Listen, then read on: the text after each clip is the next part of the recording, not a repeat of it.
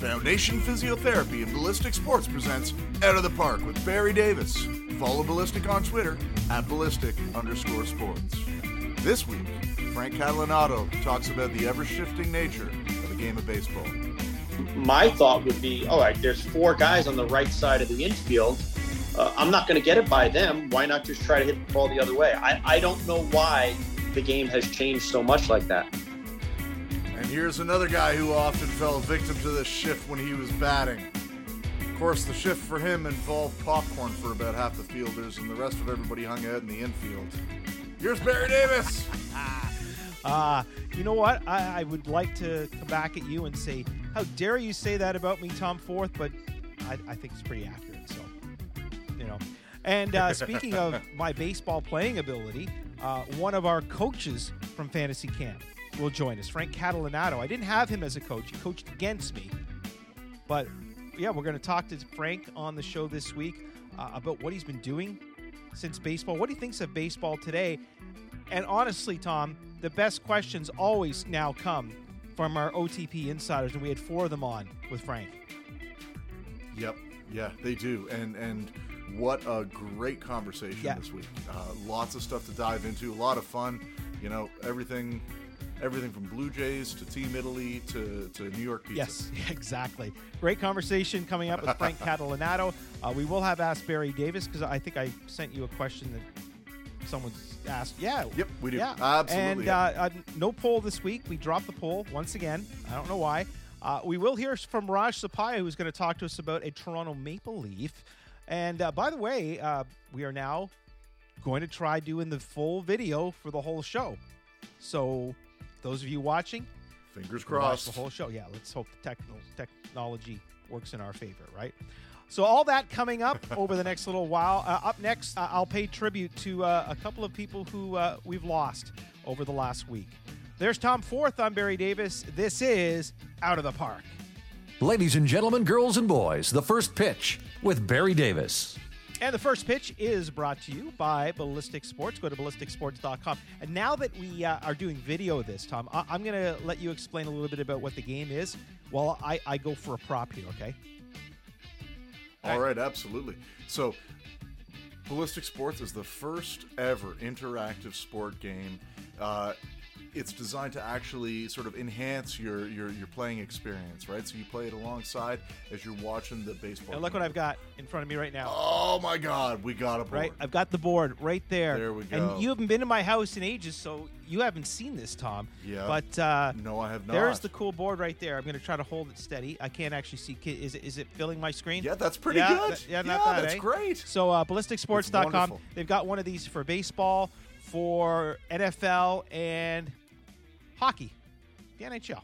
Yep. So, go. a lot of fun playing along at home, and hopefully these games will be coming to you sooner rather than later. I'm going to divert a little bit away from the world of baseball for a little bit because this past week, and what's just been, I don't know if it's just that I'm getting older, Tom, but it just seems week after week, day after day, I'm hearing about somebody who's passed away, somebody I either knew very well or someone I may have met once or twice. And first of all, Walter Gretzky, God bless him, 82 years old, the king of all fathers, absolutely the king of all fathers. I showed a picture on social media, and just to share the story behind the picture. In this picture, and for those of you watching, it's you'll see it up here on the screen. It's Walter Gretzky with myself, my wife, and my son, who was maybe 5 or 6 at the time. And we went down to a Blue Jays game, and because of my job, I had passes. I wasn't working that day, but I brought the family down. And we're watching BP on the field, and we see Walter there. And I thought, I want to go say hi to Walter. So I went and chatted with him for a little bit. And I said, would you mind posing for a picture with me and my son, right? He goes, yeah, no problem at all. So my wife was about to take the picture, and he goes, hang on a second. Are you with them? And she goes, yeah, I'm his wife. He goes, you need to be in this picture too. He said, he calls over to somebody, excuse me, sir, can you just, can you take a picture of this family with me? And he looked at us and said, we have hundreds and hundreds and hundreds of photos at home. Some are of me and Wayne, some are of, his mom and him, and some are of And he goes, we don't have any pictures with everybody in it. So whenever I have the opportunity to actually capture a full family in a picture, I want to do that. And I thought that was just a nice thing. Now, of course, this day and age, everyone does the selfies so they can do it. But back in the day, before cell phones, Tom, we didn't have that ability to go and take selfies. Yep, exactly. And you know what? It speaks to every story I've ever heard about this gentleman has been that unbelievably warm. I think, you know, he's kind of being eulogized as the ultimate Canadian hockey dad. And every story I've ever heard about him, it's just a kind man trying to treat people around him well. Mm-hmm. And you know, what an amazing life, what an amazing legacy that you know he has, not just through his son, but just through how kind and how wonderful he was to everybody he touched for the years he was here. Quite a few years ago, when Wayne's mom died, I probably told this story too, but at Sportsnet, I was assigned the job of covering his mom's funeral. And at the time, we felt like trash because Wayne's mom was never in the spotlight. She was never someone that really wanted any attention. And this was all about because it was Wayne's mom.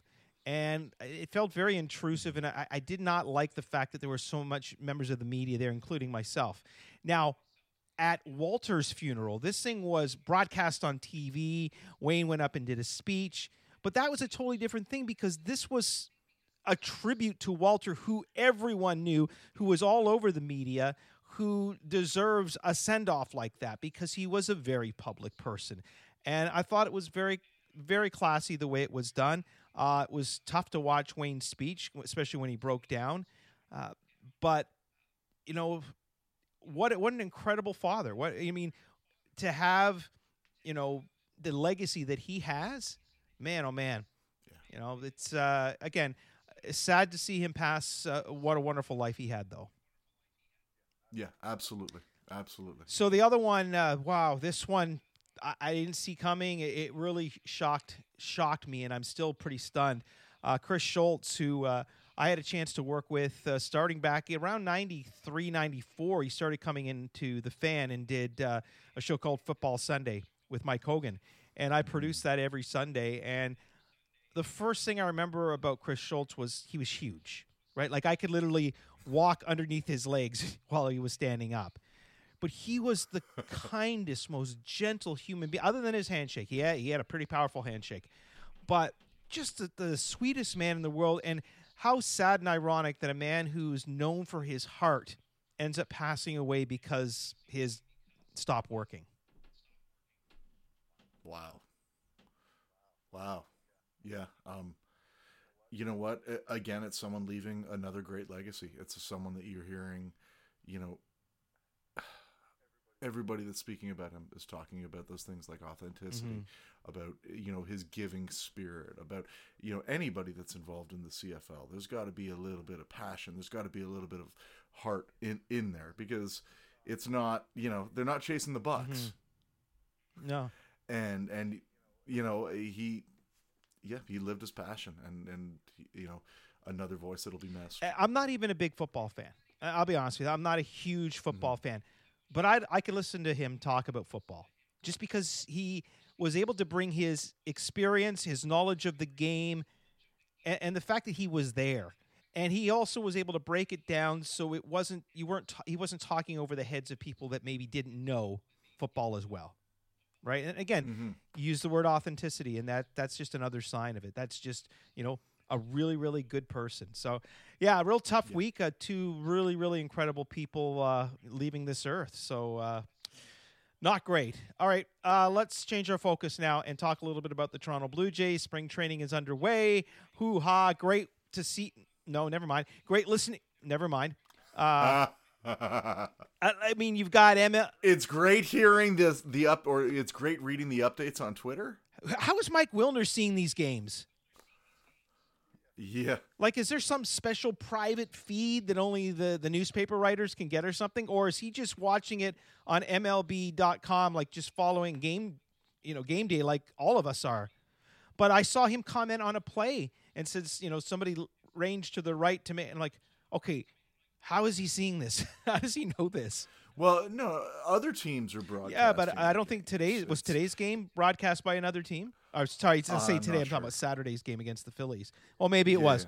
Yeah. God, I mean, anyway, I went through that whole. I'm pretty sure a classy organization like the Phillies would be broadcasting their spring training. Well, again, I think the Blue Jays wanted to.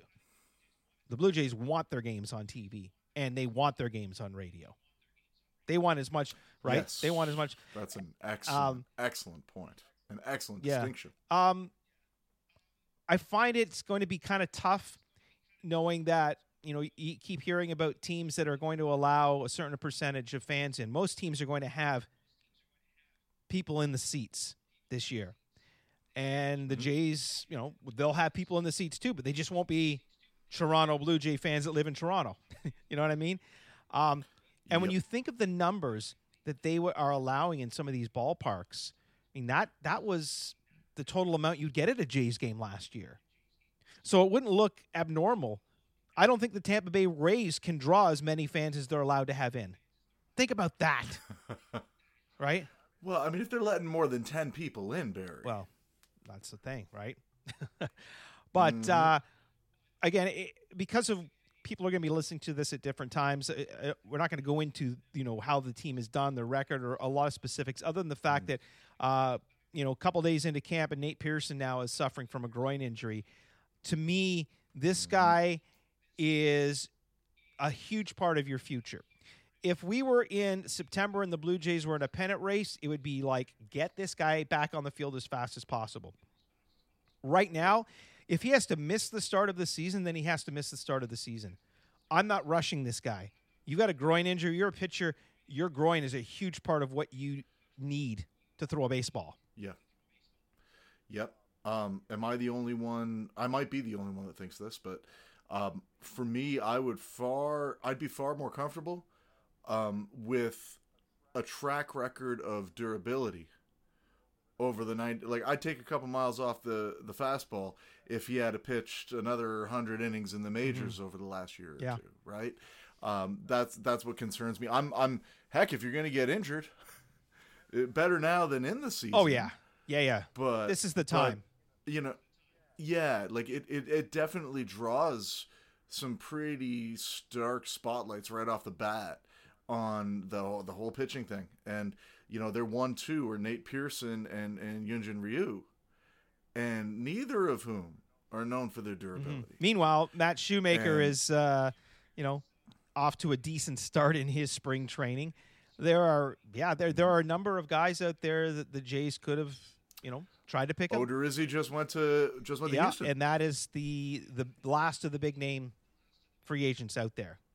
So if the Jays are indeed still looking at improving their starting pitching, they're going to have to do it a different way. They're going to have to make a trade, and it wouldn't surprise me. Again, they have a very big farm system, and and speaking of that farm system, just a little teaser that on next week's show we'll be talking to former Toronto Blue Jay GM Alex Anthopoulos, who has some very enlightening things to say about what he left behind, why he left it behind, and I'll leave the rest for all of you to listen to, because it's very eye-opening, I have to say. Yeah, it is. I mean, it's also hard to the one slag that people have against him is that he emptied the cupboards, and I don't want to give anything away about that, but I will point to the fact that Atlanta, who he's been with since 2018, has the 5th ranked farm system in the MLB. Mm-hmm. So you know what? It's all, and that's not slagging Shapiro and Atkins at all, because our farm system is is actually ranked higher than theirs. But he put together an absolutely amazing system very quickly in Atlanta. Yep. And to see people slag him for that in Toronto. Well, again, catch the interview. It's a pretty cool take. Yes, it is. So is today's conversation coming up with Frank Catalanato. Ask Barry Davis in a moment. But first of all, we're going to talk a little hockey with Raj Tapaya. There's Tom Barry. You're listening to Out of the Park. Foundation Physiotherapy presents The Medical Room. And we are joined by our good pal, Raj Sapaya from Foundation Physiotherapy. Of course, I like to refer to it now as 4 locations. The Core, the downtown on Front Street, the, East End. East End, yes. Financial District, City Place, East End. Okay, and the Zoom. And virtual, everywhere. Yes. How is that? How do you like doing the Zoom appointments? I don't mind it. I mean, I think there's a lot that can be done over Zoom. I think there's a great combination of sometimes I've seen the person in clinic because there's a few things I have to do hands-on, but there's a lot of things if you're teaching people exercises, teaching people body mechanics, just talking and educating people. A lot of it can be done over Zoom as well. Well, Raj, this week I want to talk a little bit about something that Austin Matthews has been dealing with. And I mean, let's face it, it doesn't seem to have had a real negative effect on his game. But Sheldon Keefe, the coach of the Maple Leafs, said this past week that Austin has been dealing with a wrist injury virtually all season long. Now, without knowing the exact specifics about this wrist injury, does it surprise you that someone can be dealing with something like a wrist injury in hockey and still have the success that he's been having? Because you'd have to think that's a pretty vital part of handling the puck and the stick. Oh, 100%. So he's probably got some great therapists on his team, right? So obviously, a lot of your power is going to come from your wrist. Austin's probably be still playing. He's probably, going through something called like a repetitive strain injury where it's just a lot of reps of that same movement is going to create strain through the tissues in the front of the wrist or maybe the back of the wrist, depending on where the injury is. There's probably a few things they're doing. Like, how can a hockey player still play with a wrist injury? Well, a really fit hockey player can use other body parts to help. If he strengthens his shoulder, he strengthens his torso even. A lot of that slap shot, a lot of his stick handling can come from the upper part of his arm, right? So you don't have to really it doesn't have to be all in your hands. It can be up in your shoulder as well. So they're probably helping him retrain and use his shoulder muscles, his core muscles, maybe his elbow and other muscles to help regain for the strength that he lost in the wrist. Are their team doctors going to be, because it seems like to have a star player battling a chronic injury like this, it's surprising that he hasn't missed more time. How careful do you think they're going to be? Because we've spoken before on this show about these repetitive strain injuries actually turning into something worse. How close do you think they're monitoring the situation? Oh, they're likely monitoring. He's their star player. They're likely monitoring it very close. So, in my opinion, if the player's still playing and hasn't taken any preventative rest, it's an injury, but it's probably on a lower grade, right? There's lots of grades of injury. We typically, if we're looking at something like a strain or a sprain, we typically grade it from a scale of 1 to 3, right? 1 is your typical, it hurts, but I can still move through it kind of thing. It's probably what he's going through.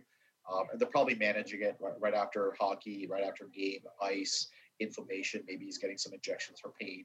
Maybe during the game he's being taped to prevent some overuse, right? And they're probably managing between lines as well. So there's probably a lot of over-management, which they need in order to keep him, playing. Well, thankfully for the Toronto Maple Leafs, he continues to play and continues to do a great job. I know if I had the same injury that Austin Matthews had, I would probably be sitting in a corner crying. That's just who I am. Raj Sapaya, as always, thank you so much, and we'll talk to you next week. Thanks, guys. Try to see it my way. Do I have to keep on talking till I can go on? Wanna see it your way, on the risk of knowing that our love may soon be gone. We can work it out. We can work it out. Think of what you're saying. We can get it wrong and still think that it's alright.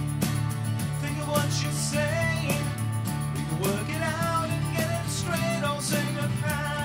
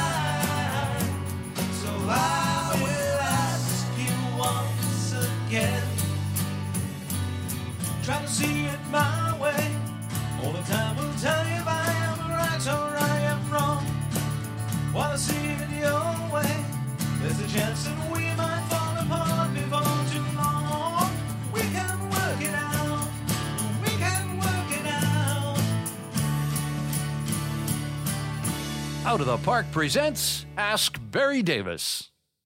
And Ask Barry Davis, Tom, is brought to you by, guess what? It's going to be brought to you once again by Rexdale Hyundai because, folks, I work at Rexdale Hyundai. I'm your official car finder.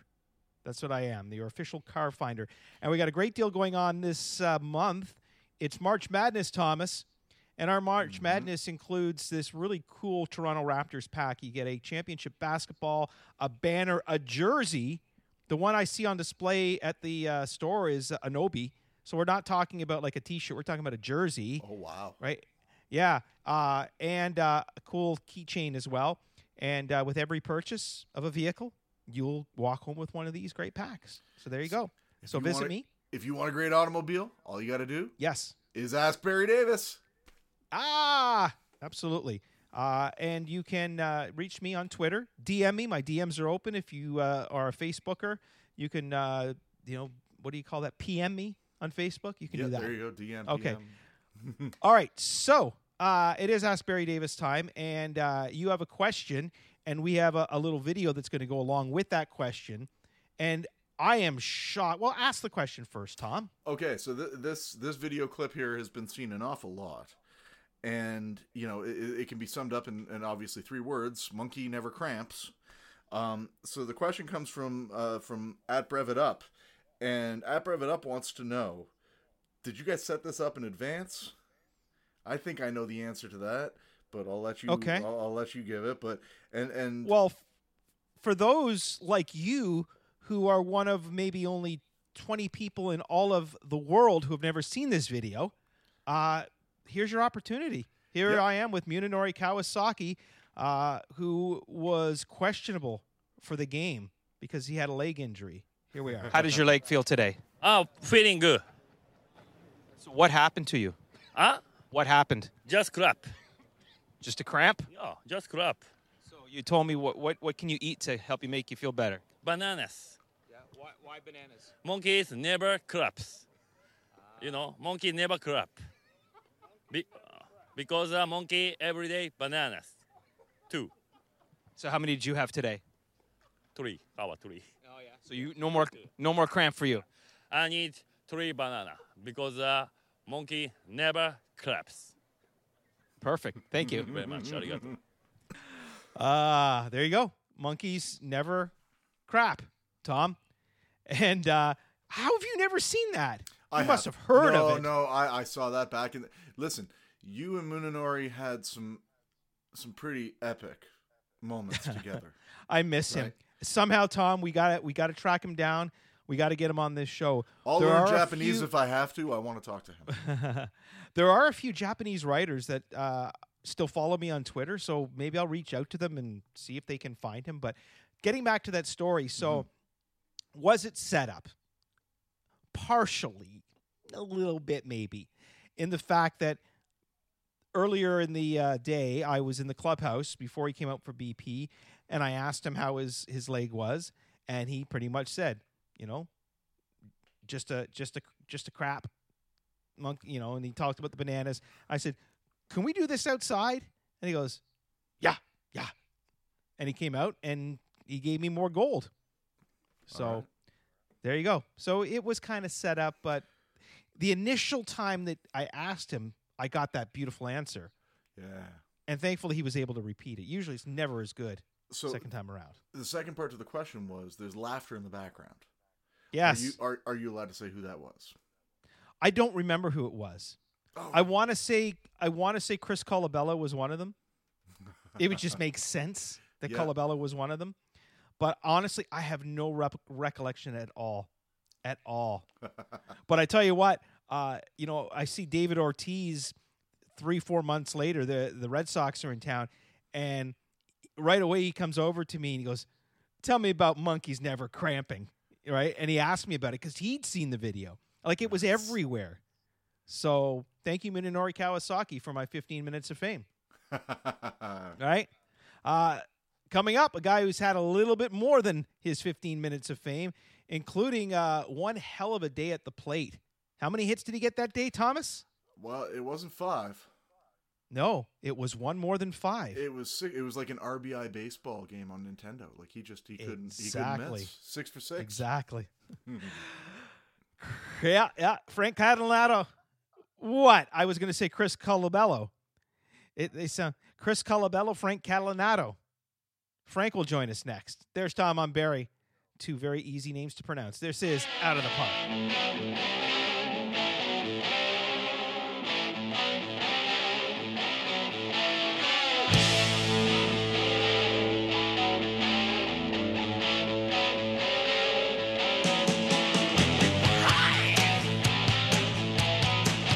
And now, In the Dugout with Barry Davis. Joining us from his home in New York is former Toronto Blue Jay, former Texas Ranger. Frank, there's too many teams. Do you want to update me on how many we got all together throughout your illustrious career? 5 teams. Wow. 5 teams. Yeah. So it's Detroit, Texas, Toronto, Milwaukee, and the New York Mets. Wow. You're a New York guy, so was that a special feeling for you? Like, or were you a Yankee fan growing up? Because I know that you really can't be both, right? As a kid, you can't be a Yankee and a Met fan. That's correct. So I grew up a Yankee fan. Always wanted to play for the Yankees. Obviously, that didn't happen. But to be able to finish my career in New York, it was awesome. You know, it was great to be able to sleep in my own bed, drive to work, and come back to my home and have my friends and family be able to come to the games. Didn't last that long. I was only there for a month and a half, but it was nice, and I was happy that I was able to finish it like that. It's being able to go home and finish like that. Did you make your home every year in New York? Was it your off-season home? Yes, absolutely. So I was born and raised on Long Island in Smithtown. We were lucky enough to build a house here, and my wife and I and my kids, we would, after the season, I would always come back to Long Island, and this is where we've always been. This is home for us. So, I loved the places that I played in, and I loved, I either rented there or bought a home there, but it would only be for the season, and then I'd come back to New York. Frank, a lot of ex-players that we've had on the show have talked about that during their career, one of the hardest things for them was to maintain a family life and be able to continue their major league career because they're away from home so much. And it wasn't until their career is done that they actually learned how to connect with their family. Was that something that you were able to do, maybe that others had struggled with? Because by the sounds of it, you did make your family a priority, even if it meant, stretches during the off season. What was that like for you? How hard was that balance? Well, it was tough. I mean, I remember when I came home after my playing career, I said to my wife, because I'm the type of guy that I like doing things. I like organizing, cleaning, doing things. And I have a wife and 4 girls, and they kind of ran stuff different when I wasn't home. So I came home, and after my first or second day there, I said, all right, guys, tomorrow we're going to clean the garage, and then we have to do this, and we're going to go in the shed and clean. And they go, no. We don't do that here. So it had kind of a little bit of a balance. And I had to say, all right, listen, I have to do it kind of their way, because for 8 months out of the year, they're here doing it their way. So, it was a little bit different, like even though I was home for 4 months during the off season, I had to kind of get used to the way they did it, because that's a long time, not being around your family and not being at your house. However, like you said, family's always been important to me and a priority. So it was, coming back home during the season, during, say, All-Star break, or when we had some days off here or there, it allowed me to connect with the family, make sure that they were number one in my life, and that, baseball wasn't totally taking me down the wrong path. Well, obviously, as you leave the game, you open up an awful lot more time to be with your family. But looking back at your time in the game, if you had to pinpoint one thing that you miss the most about it, does something spring to mind? Yeah, for me, it's the camaraderie with the guys, being in the clubhouse, and Barry can tell you, because Barry's been to some of the fantasy camps. I mean, just the guys in there just breaking each other's chops and just, going on the road and being on the planes and the buses and those good times, going out to dinner with the guys. You don't get that back. You miss those things. And, of course, the competition on the field we do miss, but I think more it's the camaraderie with the guys. Have you been able to, sorry. No, go Tom. Have you been able to find a substitute or something and you're still in the game, if I'm not mistaken, you're coaching? Well, I was coaching a college team here on Long Island. And just recently, due to COVID, they had to shut down all athletics. So I'm out of a coaching job, and I'm waiting patiently, and hopefully something will open up here close to home because I really, really loved coaching.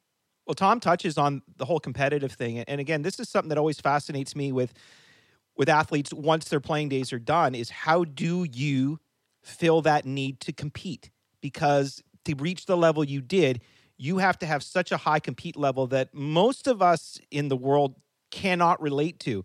And when it's done, you need to do something. R.A. Dickey's talked to us about playing pickup basketball in a men's league every week. Travis Snyder, before he got a minor league deal, would be cooking and tried to outcook everybody. Steve Delabar he started a landscape company and he wanted to outdo everybody's yards. What were you able to do to fill that void? So very competitive guy. And that is another thing that I miss the most. And you'll never get it back. You'll never get what we had back, like that competitive nature. However, the one thing that I do, and I take it seriously, is I play racquetball. At LA Fitness, we have a group of guys that go down there and play racquetball. And, we play serious games. And when I get in there, I want to win. And I don't take it easy on anybody. And that's kind of my outlet as far as that competitiveness is. But I'm never going to get back, and I understand I'm never going to get back what it was like to be on a field and go against Mariano Rivera in the 9th inning at Yankee Stadium. Like, that's just, it's an unbelievable high and an unbelievable rush. And I understand I'll never have that back. And I miss that. Talking about the rush, if, you've got to look back at your career tomorrow and what's the first memory? What's the best memory? I mean, for me as a fan, I can obviously remember that 6-hit game. But when you're looking back at your career, what's the thing that jumps into your head first? Your best memory? For me, I have a few of them, and I'll list a couple of them. Getting to the major leagues, finally making it to the major leagues, was getting that call and being able to call my mom and dad and tell them that I made it. It was an unbelievable feeling for me. And then obviously my first major league hit, I'll remember that forever. It was at Tiger Stadium, and it was an RBI single. My dad was there. He was in the stands to see it. And then some things like the 6-for-6 game. I mean, when you have special games, they always stand out to you. You always remember them vividly. And that was a game that I'll never forget. Frank, this day and age with social media, players can pretty much document everything they do every single day. And if they don't, fans do it. So it's easy to look back maybe 10 years from now for a player and know exactly what happened on what day. Did you do journals? Did you ever keep track of days, or do you have that kind of a memory where you can just recall things that you did in certain years? Well, I always kept a book on pitchers.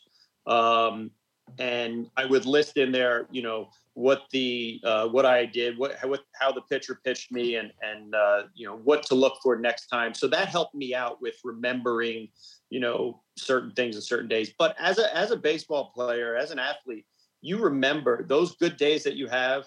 You remember them, vividly. I remember every single year if somebody says, "Hey, do you remember when you got a hit off of so and so and won the game?" I know exactly when it was, what year it was, what month it was, the whole situation. So whenever we kind of reminisce about these things, it brings back those memories, and it's great to think about those things. It always amazed me about athletes, and I used to cover some golf too, and you talk to a golfer after they just played, 4 rounds, and they could take you through every single shot they had. And it always blew my mind. And I find baseball players are very much the same. I mean, if I asked you about that 6-for-6 day, you probably have things in your memory where you remember what pitchers you were facing, what pitch you hit for those, the hits that you got. What is it about athletes that just have an ability to retain things, other than, of course, time of day? Because I know most ball players have a hard time when you say, we're going to do an interview at 2:00. Well, you were great, by the way. You were great. But I've run into this many times. Yeah. I think it's just the focus. In order to be at the top of your game, you have to be focused. And you have to be in the moment. And if you're in the moment, if you're focused, I feel like you're just going to remember things. And it's funny that you say that about a golfer that remembers every shot. I remember guys asking me, saying, hey, did you ever face this guy? You know, a pitcher we were facing that night. And maybe I faced him 2 or 3 months ago. I could rattle off the whole sequence that he threw me in all 3 or 4 at-bats I faced him. Like, you know, no change up. Then he threw me a 1-1 fastball inside. So it's funny how we do that. But I think, like I said, when you're focused and you care about your profession and you care about, you know, being having that advantage and having that edge, I think you just kind of lock in and remember those things. You know, we touched on pitchers that you faced. Mariano Rivera came up with a memory like that. Looking back, is there one guy that owned you? Well, there were more than one guy. Pedro Martinez, he owned me like you wouldn't believe. You know, I probably faced him 30 times and maybe only got 2 or 3 hits. He seemed to just, he was so good. He kind of could read my body language. Like if I was looking for a fastball, he would throw me a changeup. And if I was looking for a changeup, he would throw me a fastball. He was just so good at placing the ball where he wanted. And whenever I would take a swing and miss, it would set me up ultimately for what, you know, he was going to, he knew exactly what he should throw next. And that's what makes him one of the best ever, is not only did he have great stuff, but he was so smart on the mound. Frankie, you had to not only play mind games with the pitcher, but you're also playing mind games with yourself in some ways. And as you said, you're aware of certain pitchers who owned you. You're aware of certain pitchers who you owned. Now, if you're going up to the plate and you know that you've had great success against a pitcher, your confidence level shoots up. How do you avoid the opposite, the negative of when you go in to face someone that has owned you, to not let it get into your head that, oh, crap, I can't get a hit off this guy? Well, it's tough. And if anyone tells you that they don't think about it, they're lying to you. If a guy owns you, you know, you hope you show up and your name's not in the lineup. But if you are in the lineup, you know, you try to, what I always did was I would ask other left-handed hitters. You know, in Toronto, I would always ask Carlos, and there were some other guys, Koski and some other guys, I would go up to and just say, hey, listen, this guy is giving me a tough time. And my approach hasn't been working. What do you do to be successful? And maybe I can kind of abandon my game plan because it hasn't been working, and kind of adopt one of those guys' game plans. And at least, if nothing else, it would make me a little more confident knowing that, hey, this guy's had success and this is what he does, so let me try that. I know that doing the same thing that I was doing and continuing to not have success wasn't going to work, so I might as well try something different. And like I said, sometimes it just helped me a little bit mentally. I love that you talk about mindset and just kind of sharing those tips between players. Your time here in Toronto was a pretty tumultuous time. You know, there were some good years, there were some bad years, there were some questionable uniforms. Yes. But there were some amazing players too. And you know what? The answer to this question doesn't have to be from Toronto, but was there a player in your career whose perspective helped you a great deal and who kind of took you under their wing and helped you out? Yeah, I had a couple early in my career in Detroit with the Tigers. Bobby Higginson, he took me under his wing. And again, he was a left-handed hitter. So he was somebody that I could go to ask questions. What is he looking for in this situation? In Toronto, Carlos Delgado was a guy that I loved talking about. Carlos was another guy that kept a book on pitchers like myself. So we could kind of compare notes, you know, before the game.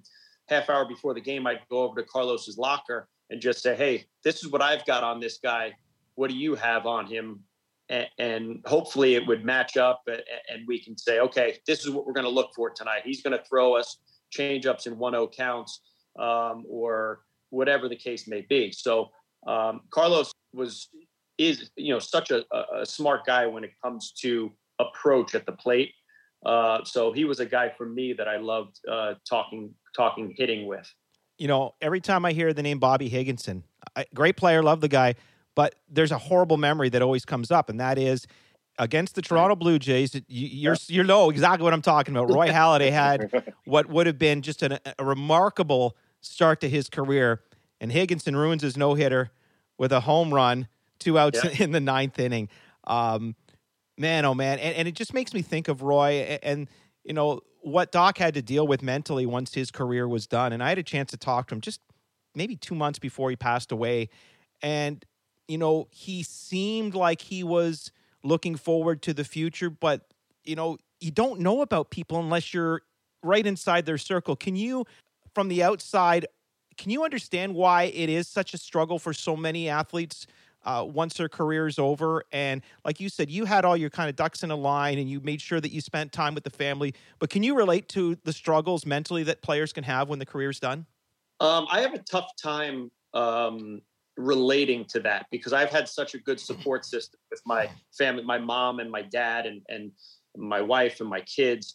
I do know that a lot of players struggle when they retire. I'm in a group, a Facebook group of former major league and minor league players, and there's 16,000 people in there. And a lot of the times guys are saying like, I'm struggling. What should I do? And it surprises me. But, some guy, a lot of times we're just looked at as baseball players, almost like not humans, just kind of like robots. Superheroes in some eyes. Right.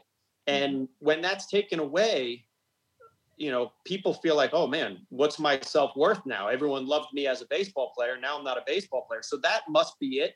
But I do have a tough time understanding that, just because I'm so blessed and fortunate to have such a great support system.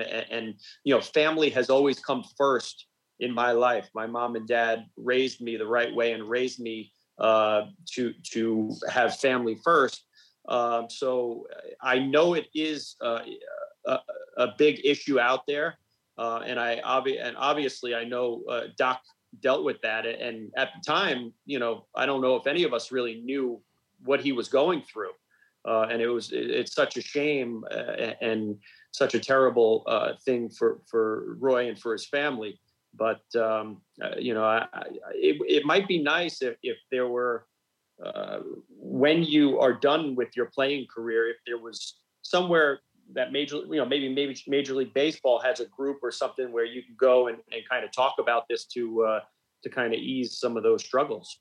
It's funny that you bring that up. I spent, the better part of 3 years of my life dealing with severe mental illness. And part of that journey, I was working. First, I started going to support groups, and then I got certified as a counselor. And so I started working in these support groups. And people would ask me if there's a type of person that needs a mental health support group. And I said, no, there's no commonalities between people, young, old, men, women. The one commonality, the one that every group had a few, were newly retired people. And, it didn't matter what industry they were from, but they were people whose lives had changed fundamentally. And, right. and yeah, without the support system that you're describing, what seems like a simple transition for people can be really, really difficult. Do you think does Major League Baseball touch on that transition period at all? Or is it something that they're hands off? Is it when you're done and good luck? Yeah, I mean, maybe, I've been out of the game for about 11 years now. Maybe things have changed. When I was there, I don't remember them ever touching on that. I hope at this point there is something, but I'm not sure about that. I think it would be very, beneficial for a lot of guys. Frank, like you, and this is probably the only athletic thing I have in common with you. I'm a shorter guy. I'm 5'7", and I knew that becoming a baseball player was going to be difficult because when you're my size, you have more challenges that taller people don't have. I also looked up to players like Pete Rose and Tony Gwynn. I always loved, the small players. Were there, like, as a kid growing up, were there guys that you looked up to and said, you know what, if he can make it, and he's not 6'2", I can definitely do it too? Well, for me, it was my favorite player was Don Mattingly. Mm-hmm. Not a huge guy, maybe my size, maybe 5'11", but that's one of my role models, because not only was he a left-handed hitter, and I would copy his swing. He would change his swing from time to time, and I would copy it every time he changed it. But when I would go to Yankee Stadium and watch him, he was always out there signing autographs for the kids, doing great things in the community, going to hospitals to see the kids and stuff like that. And I just thought he was a great guy and a great player. And,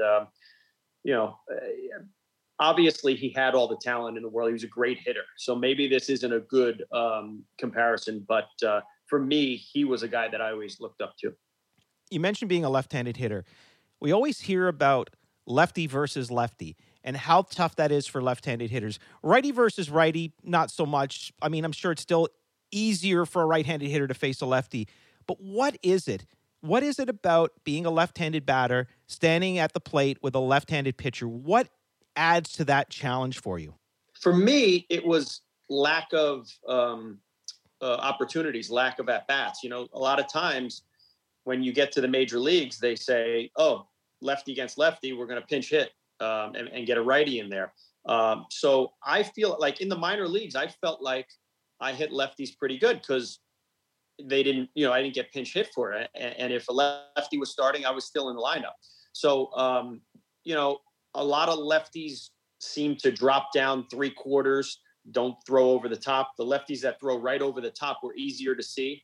But the lefties that came from the side, they were a little more difficult. It felt like it was coming from behind you. But for me, I just think it was getting those repetitions.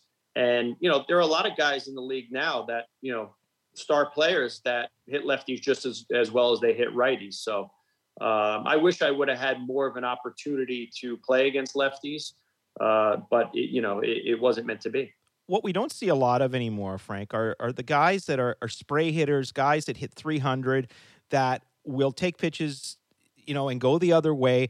It's all about, the big prize, about hitting the big home run, about pulling the ball. We see these unbelievable exaggerated shifts, which just make me shake my head. Is this something that you think that needs to start back again in the grassroots and start teaching kids that it's not just home runs? It's not just about pulling the ball and, your rate of whatever they call it now with the sabermetrics, right? Like, do guys just need to go back to going with pitches, and if it means going the other way, you go the other way, and it means you get a single instead of a home run, then so be it? That's what I think. I mean, I don't like the way the game's being played nowadays. I loved it when you and I were growing up, the way that guys would hit, and there was bunting, there was hitting the other way, there was hit and runs, hit behind the runner. It seems like nowadays the game isn't as exciting because it's either a strikeout or a home run. And,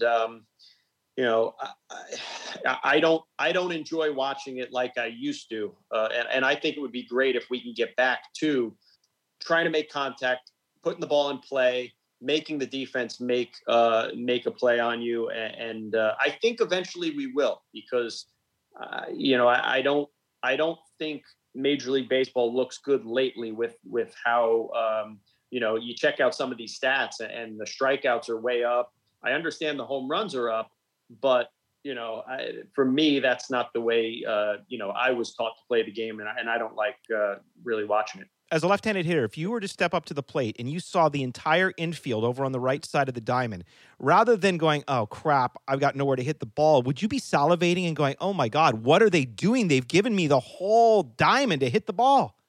Barry, I say that all the time. I watch the game and I'm just like, why wouldn't they just try to hit the ball the other way? If you hit the ball, to left field or down the line, it's an easy double. All you have to do, even if you bunt, I mean, it's a free hit. But these guys, they don't want to change, the way they hit. They think, hey, if I hit the ball in the air, I can hit it out of the ballpark. Instead of, my thought would be, all right, there's 4 guys on the right side of the infield. I'm not going to get it by them. Why not just try to hit the ball the other way? I don't know why the game has changed so much like that.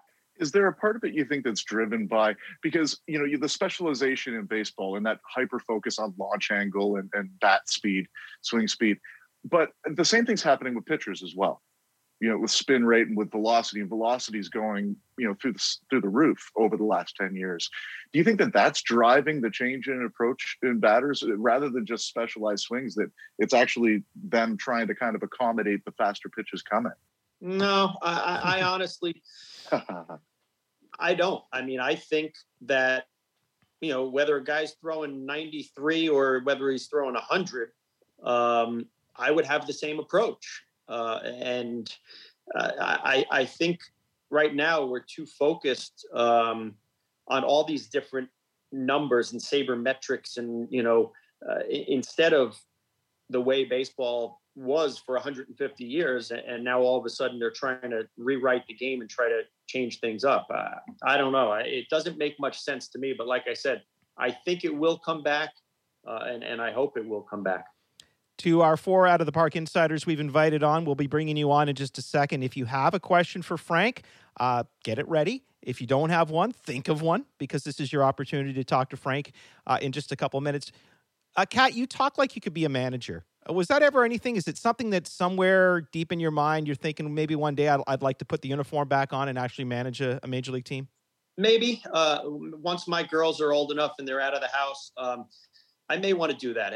And the only reason I say that is because I didn't realize that I would love coaching as much as I did coaching the college team. I wasn't sure if I wanted to take the job, and I said, you know what, I'll give it a try. And I absolutely loved it. And I felt like I had a lot of knowledge and a lot of information to share with these kids, and not only the mechanics of the game, the mechanics of hitting and fielding, but more the mental part of the game. I was able to tell these kids, that were 18, 19 years old, stuff that I learned at the major league level. So they were learning it at a young age. And I really fell in love with it. I loved managing the game and trying to figure out when to hit and run, and when to steal, and when to bunt. And so absolutely, I feel like at some point here in the next few years, I'd probably like to get back into, professional baseball. All right. Well, Frank, I tell you what, you live in a home and you're surrounded by women. So we figured we would invite a number of them to join us here on the show. So we're going to surround you with them again. We do have one gentleman who's going to join us as well. But joining us, we have Sue, who's going to be with us here. I'm just going to get everybody else activated so they can join you as well. We have Jody, we have Fiona, and then we have John. And for the first time on our show, Frank, we actually have a married couple joining us, because John and Sue are married, and but due to COVID, they're kind of like, on separate Zooms here. So everybody say hello to Frank Catalanato, and we'll work our way through. And Sue, let's start with you if you have a question or anything you'd like to say to Frank. Hi, sure. Hi, Frank. You look great. Thank you. Just 1 or 2 things. You mentioned your teams you played for, but didn't you play for Team Italy in the World Baseball Classic? I did. What was that like? That was amazing. It was so much fun because half of the team was kids from Italy, and half of the team was Italian Americans, guys that played in the minor leagues or major leagues. And to be around those kids from Italy was so special. They're so passionate about the game of baseball, and they just wanted to suck up all of our knowledge. Every time myself and either Mike Piazza or Frank Menechino, one of the major league players, were just talking, on the bench, a whole bunch of them would start to gather around and just listen to what we were saying. And they always asked us to come help them with their hitting and stuff like that. So it was special because of the fact that those guys love the game so much. But it was also great because I got to go to Italy a few times and help instruct over there. I think the World Baseball Classic is so good for the game. It's unfortunate that we're not able to have it this year because of COVID, but I look forward to participating in the next one. If I'm not mistaken, Frank, thank you, Sue. If I'm not mistaken, you were representing Italy at the World Baseball Classic, playing that in Toronto that year, correct? That's right. It was 2009. And what an incredible turnout we have, because we have such a great Italian community here. What did that feel like for you? What were your memories of being in Toronto, representing Italy, and just being surrounded by so many huge Italy fans and people from Italy? It was awesome because I was, at the time, I was with the Texas Rangers. It was after my time with Toronto. And going back there, I wasn't sure what kind of a turnout there would be. I think we played maybe Puerto Rico or Venezuela the first game. And it was so nice when they announced my name. There were so many fans there, and they were all going crazy. So it was so nice that the Toronto fans showed me, that appreciation, that support. And, all my my teammates were very impressed, that I got such an ovation. All right. Jody, say hello to Frank. Frank, this is Jody. If you have a question, Jody, go for it. For sure. Hi, Frank. I actually met you with my son and my best friend a few years ago at Winterfest. So I just remember that. I wanted to say, hey. So the little guy is almost 12 now and missing baseball very much with COVID. Last night I told him that the Jays' first spring training game is on Sunday. And he said, Mommy, close your ears. And so I did this. And then he screamed at the top of his lungs. I love it. We will be watching baseball on Sunday for sure. With that in mind, you said you've got 4 girls. Are they playing baseball? So my oldest is 22. She played softball all the way through high school and decided in college she wanted to play volleyball instead. She was both a softball player and a volleyball player and chose volleyball. My other girls are dancers or volleyball players. So they didn't follow her footsteps or my footsteps, but it was fun watching my oldest play softball for so long. What about the other girls? The other girls play my 16-year-old is a dancer. And then my 14-year-old and 12-year-old both play volleyball. That's really, really cool. Yeah. Tom, did you have something you wanted to add in there? Well, it's going back to the previous question about, playing on Team Italy in Toronto and what an amazing experience. But I got to ask, for someone from New York playing on Team Italy, is there anywhere in Toronto you took those guys out for pizza, or did you just avoid pizza altogether? I avoided pizza. You know what I mean? Listen, I'm kind of a snob when it comes to pizza. I love my New York pizza. Don't get me wrong. I got some good pizza there in Toronto, but even when I went to Italy, they tried to show off, how good their pizza was there in Italy. And I didn't like it. I was used to New York pizza, and I was like, I placated them, and I was like, oh yeah, this is great, but New York pizza is where it's at. Okay, so hopefully a time is going to come where we're going to be able to go back to New York City. And I have had tons of pizza in New York, some of it incredible, some of it okay. I find that some of the cheaper places are some of the best places. But as an expert, Frank, where should we go? If we want the best pizza in New York City, where do we go? That's a tough one. There's a place called Rocco's Pizza that I like a lot. I don't go into New York City a lot. I'm about an hour and 15 minutes away. So most of my good pizza places are on Long Island, but I know Rocco's in the city is one of my favorites. All right.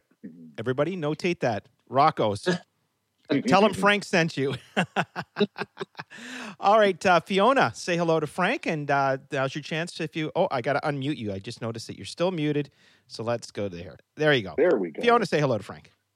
Hi, Frank. It's nice to meet you. Nice to meet you. You've probably maybe answered this question already a little bit, but I'm wondering, of the 5 teams you played for, which team has the best fans? Come on, Toronto, of course, right? I will. This is what I'll say. Toronto fans are the best fans when they are there. Obviously, Toronto's more of a hockey city and they go crazy for hockey. Obviously, we saw recently, 5 years ago, 6 years ago, when Toronto was in the playoffs. I mean, the fans were amazing, and everyone that has played in the on the World Series team told me that there were no fans in baseball better than the Toronto Blue Jay fans. So there were days that, let's say, when I played, when the Yankees would come to town or the Red Sox, and that place got very loud and the fans were amazing. That being said, the years that I played in Toronto, we weren't that great of a team, so I didn't get to see it as much. And when I played, to answer your question, I felt like the Texas Ranger fans were the best that I played for. They were very knowledgeable, and they came out every single night. And that's the only issue I had with the Blue Jay fans, is a lot of times if the Maple Leafs were playing the same night that we were playing, they would be elsewhere. They would be at the hockey game. And that's starting to change. And I think 2015 and 2016 really helped with that. And we've got a whole new generation of fans, and all of you guys that are on the line. And, I know Susan and John, you're both season ticket holders. Fiona, Jody, I know you guys go to a lot of games. I've noticed that the crowds have gotten younger over the last several years, which is really nice to see. And you're right, Frank, during the 15 and 16 season, the place was absolutely electric. But I do recall in the years that you were there, and I don't, not you specifically, but I remember players, coming off the field and just looking around going, it is so dead in here. It's so quiet in here. And it was. There wasn't a lot to cheer for them, but it was so quiet. And it's tough when you're a baseball fan in Toronto and you see, the Maple Leafs in last place and still packing them in, and people are still wanting to see them. Hopefully that changes and baseball starts to become, and I think it has, right? I think over time, the loyal fans are there. But I mean, even, back in 2018, 2019, those crowds were getting really small again. Sue, I know you got your season ticket. I've seen you sitting. I'd be watching on TV, and there's Sue all by herself in her little corner because there weren't a lot of fans there, right? Yeah, that's true. Yeah. All right, Fiona, thank you very much. Last but not least, I'm going to get John. We get unmute your microphone here so we can hear you. And John is not only a season ticket holder, but he also does a lot of work with the Canadian Baseball Hall of Fame. And John, I'm going to recommend right now that we get a nomination for Frank Catalanato into the Canadian Baseball Hall of Fame. Okay, let's do it. Frank, I'm wondering, do you ever go to live baseball now, Major League Baseball? And if you do, what's it like as a former player watching the game? So I do. Every now and then I'll go to a Met game or a Yankee game, maybe one or two a season. And it's, I always ever since I became a professional baseball player, I watch games differently. I don't just sit in the stands and just try to take in a game and enjoy it. I'm watching like all the different intricacies, like if the pitcher's tipping his pitches, and, I'm trying to think ahead and say, okay, I think in this situation, he's going to throw him this pitch, or, maybe they should bunt in this situation. And so I'm almost kind of playing manager, but also playing like, I'm kind of scouting the game and trying to figure out, and that's just me. That's what I used to do as a player, right? I used to try to get an edge and figure out what's going to happen next. So sometimes by the end of the game, I'm exhausted, because I'm thinking so much. It's so funny you say that. And Tom, you can attest to this. I mean, Tom and I are both musicians as well. And it's hard for us to listen to music and just simply enjoy it for being a wonderful song. We're always hearing okay, what is the bass doing right now? And what tempo is this song and what time signature and what did they do here? It's the same kind of idea. Do you sometimes wish that you could just watch a game as a fan, Frank, and just say, screw it all. I'm just going to enjoy it. I'm going to yell at the umpire. I'm going to get pissed off if the right fielder, makes an error because this is my team. Are you able to do that at all? Not able to do that. I wish I could. But what I do love doing is I'm a big New York Islander fan. So that's when I can sit down, relax, yell at the TV and kind of enjoy it. But yeah, with baseball, I just can't seem to get out of that situation of just being a player instead of being a fan. You know what you are, Frank? You're a lifer. That's what they call it. Yeah. John, you had a follow-up? Yeah, Frank, I don't know whether this is accurate, but as a retired Major League Baseball player, do you get a gold card or a pass card that you can go to any stadium and get admittance? Yes. So I think once you have 5 or 10 years of Major League service, they give you that card, that gold card. Problem is, I think it only allows you in. So how many times do you just go to a game by yourself, right? You usually want to go with people. And if you go with them, you want to sit next to them. So I don't think I've taken advantage of it yet. And I don't know if I will. But yes, they do give us that card. Okay. Thank you. Especially in New York, you deal with sellouts there quite a bit. So if you walk up with your gold card, do they kick somebody out? No. There's no such thing as a full sellout. I've been told that if you walk up with your card and it's a sellout, they put you way in the upper deck. Like, we don't get special treatment. We're not sitting in the first row. Is it, especially in New York, Frank, are you able to be incognito at all, especially if you're at a ball game? Or are you going to get stopped by people? And do you like being recognized? Because there's a time, I think once you're away from the game for a certain amount of time, now all of a sudden you start missing it. You're missing people come out and go, yo, Frank, yo, hey, can I get a picture?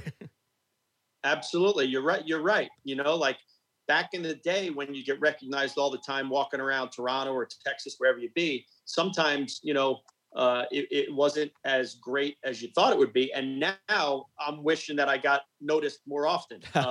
New York, I don't get noticed as often because obviously I didn't play here as a player for a long time. If I'm in Texas or Toronto, sometimes I'll get noticed walking around the streets. But we miss, after we retire, we miss that attention. Any of you else have anything you'd like to add or want to ask Frank before we say farewell? Everybody's good. Tom, you've got anything?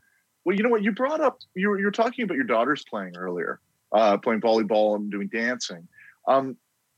Something that we asked a lot of players, actually, is there any other sport that you might have ended up playing, or have you always just been a baseball guy? So I played every sport growing up. I played basketball, soccer, hockey, and baseball. Hockey was always my favorite sport. Thing was, I wasn't a great skater, and I know in Toronto everyone plays ice hockey there. We played roller hockey and deck hockey, so on our feet. So I was really good at that. It was always my favorite sport. I loved it, but again, in order to move on in hockey, you've got to be able to skate and ice skate. And, that was a little bit of a problem for me. Well, thankfully, baseball was not a problem for you, Frank. We all loved your time with the Toronto Blue Jays. Wish you nothing but the best of success moving forward. Thank you so much for taking some time and interacting with our insiders here. Again, we'll talk again soon, and hopefully we'll see you in a uniform again one day. I'd love to see you pulling a pitcher from a game. That would be great. Thanks. There is Frank Catalanato, and I'm going to make a little admission here, Thomas. Okay. I asked him in the conversation about not being, a taller guy in the game. For some reason, I always thought that he was like Marcus Stroman height, like 5'8", maybe 5'9". Yeah. But he told us he's 5'11", which is very close to 6 feet tall. So he's actually taller than I thought he was. I just always imagined him as a shorter dude. Well, you know what? I guess for someone like yourself, Barry, that you kind of tend to put the whole world into two categories. You know, all the people that are taller than you and the couple that you find that are shorter. Yes. So, okay. Fair enough. Coming up on next week's show, as we mentioned, former Toronto Blue Jays GM, former LA Dodgers sort of GM, and now the current GM of the Atlanta Braves, Alex Anthopoulos. We get into a lot of really cool conversations, everything from his previous career that never was, which is very common to something you and I enjoy, and that's all we're going to say, including some video that you will see, folks, that will blow your mind if you have. And honestly, Tom, when I last checked the number of views of it, it's not very many, meaning a lot of people have never seen this. So we're going to show them this. So we'll talk about that. We'll talk about his exit from Toronto and maybe some of the truth as to what actually went down and why he made the deals he made. And also, he interacts with, I believe, 5 or 6 of our OTP insiders. So every week we're increasing the number that we're allowing in this Zoom room. If you want to be a part of this, if you want to interact, and we've got Jason Fraser we're going to be talking to this coming Friday. And we're also, at some point over the next week or two, we've got Devin Travis. Mm-hmm. So every week we're going to have someone who is either a current Blue Jay, which is a little harder now than it used to be because of COVID and what's going on, or a former Blue Jay. And it'll give you an opportunity to get into the Zoom with these guys and ask questions. Where else can you do that, Tom? Yeah, it's and every week as we're figuring out how to facilitate these conversations. And let's face it, like our insiders, the people that have been sitting on them, they've been doing a lot of the heavy lifting for us. They've been rolling with the punches. They've been asking better questions than we do. All the time. This week with Alex, same thing. And it's something that I know that people are really, really enjoying. And, you know, for you guys out there that haven't got in on one of these yet, you know, jump on in. The water's warm, and we're having an awful lot of fun on these interviews. We are. So. How can people get involved in this, Thomas? Patreon.com. Yeah. Patreon.com/OutOfThePark. And, you know, for a cup of coffee a month, you can sit in and talk and ask the hard questions. Exactly. Yep. All right, Thomas, as always, it is a pleasure. And, you know, yes, you may have a few inches on me, maybe about a foot on me. But at least I, in my life, have never had to duck. And you cannot say the same. So there you go. On you. Thank you very much, folks, for listening and watching and making us a part of your week. You've been listening to Out of the Park with Barry Davis. Thanks for joining us. Get home safely and see you next time.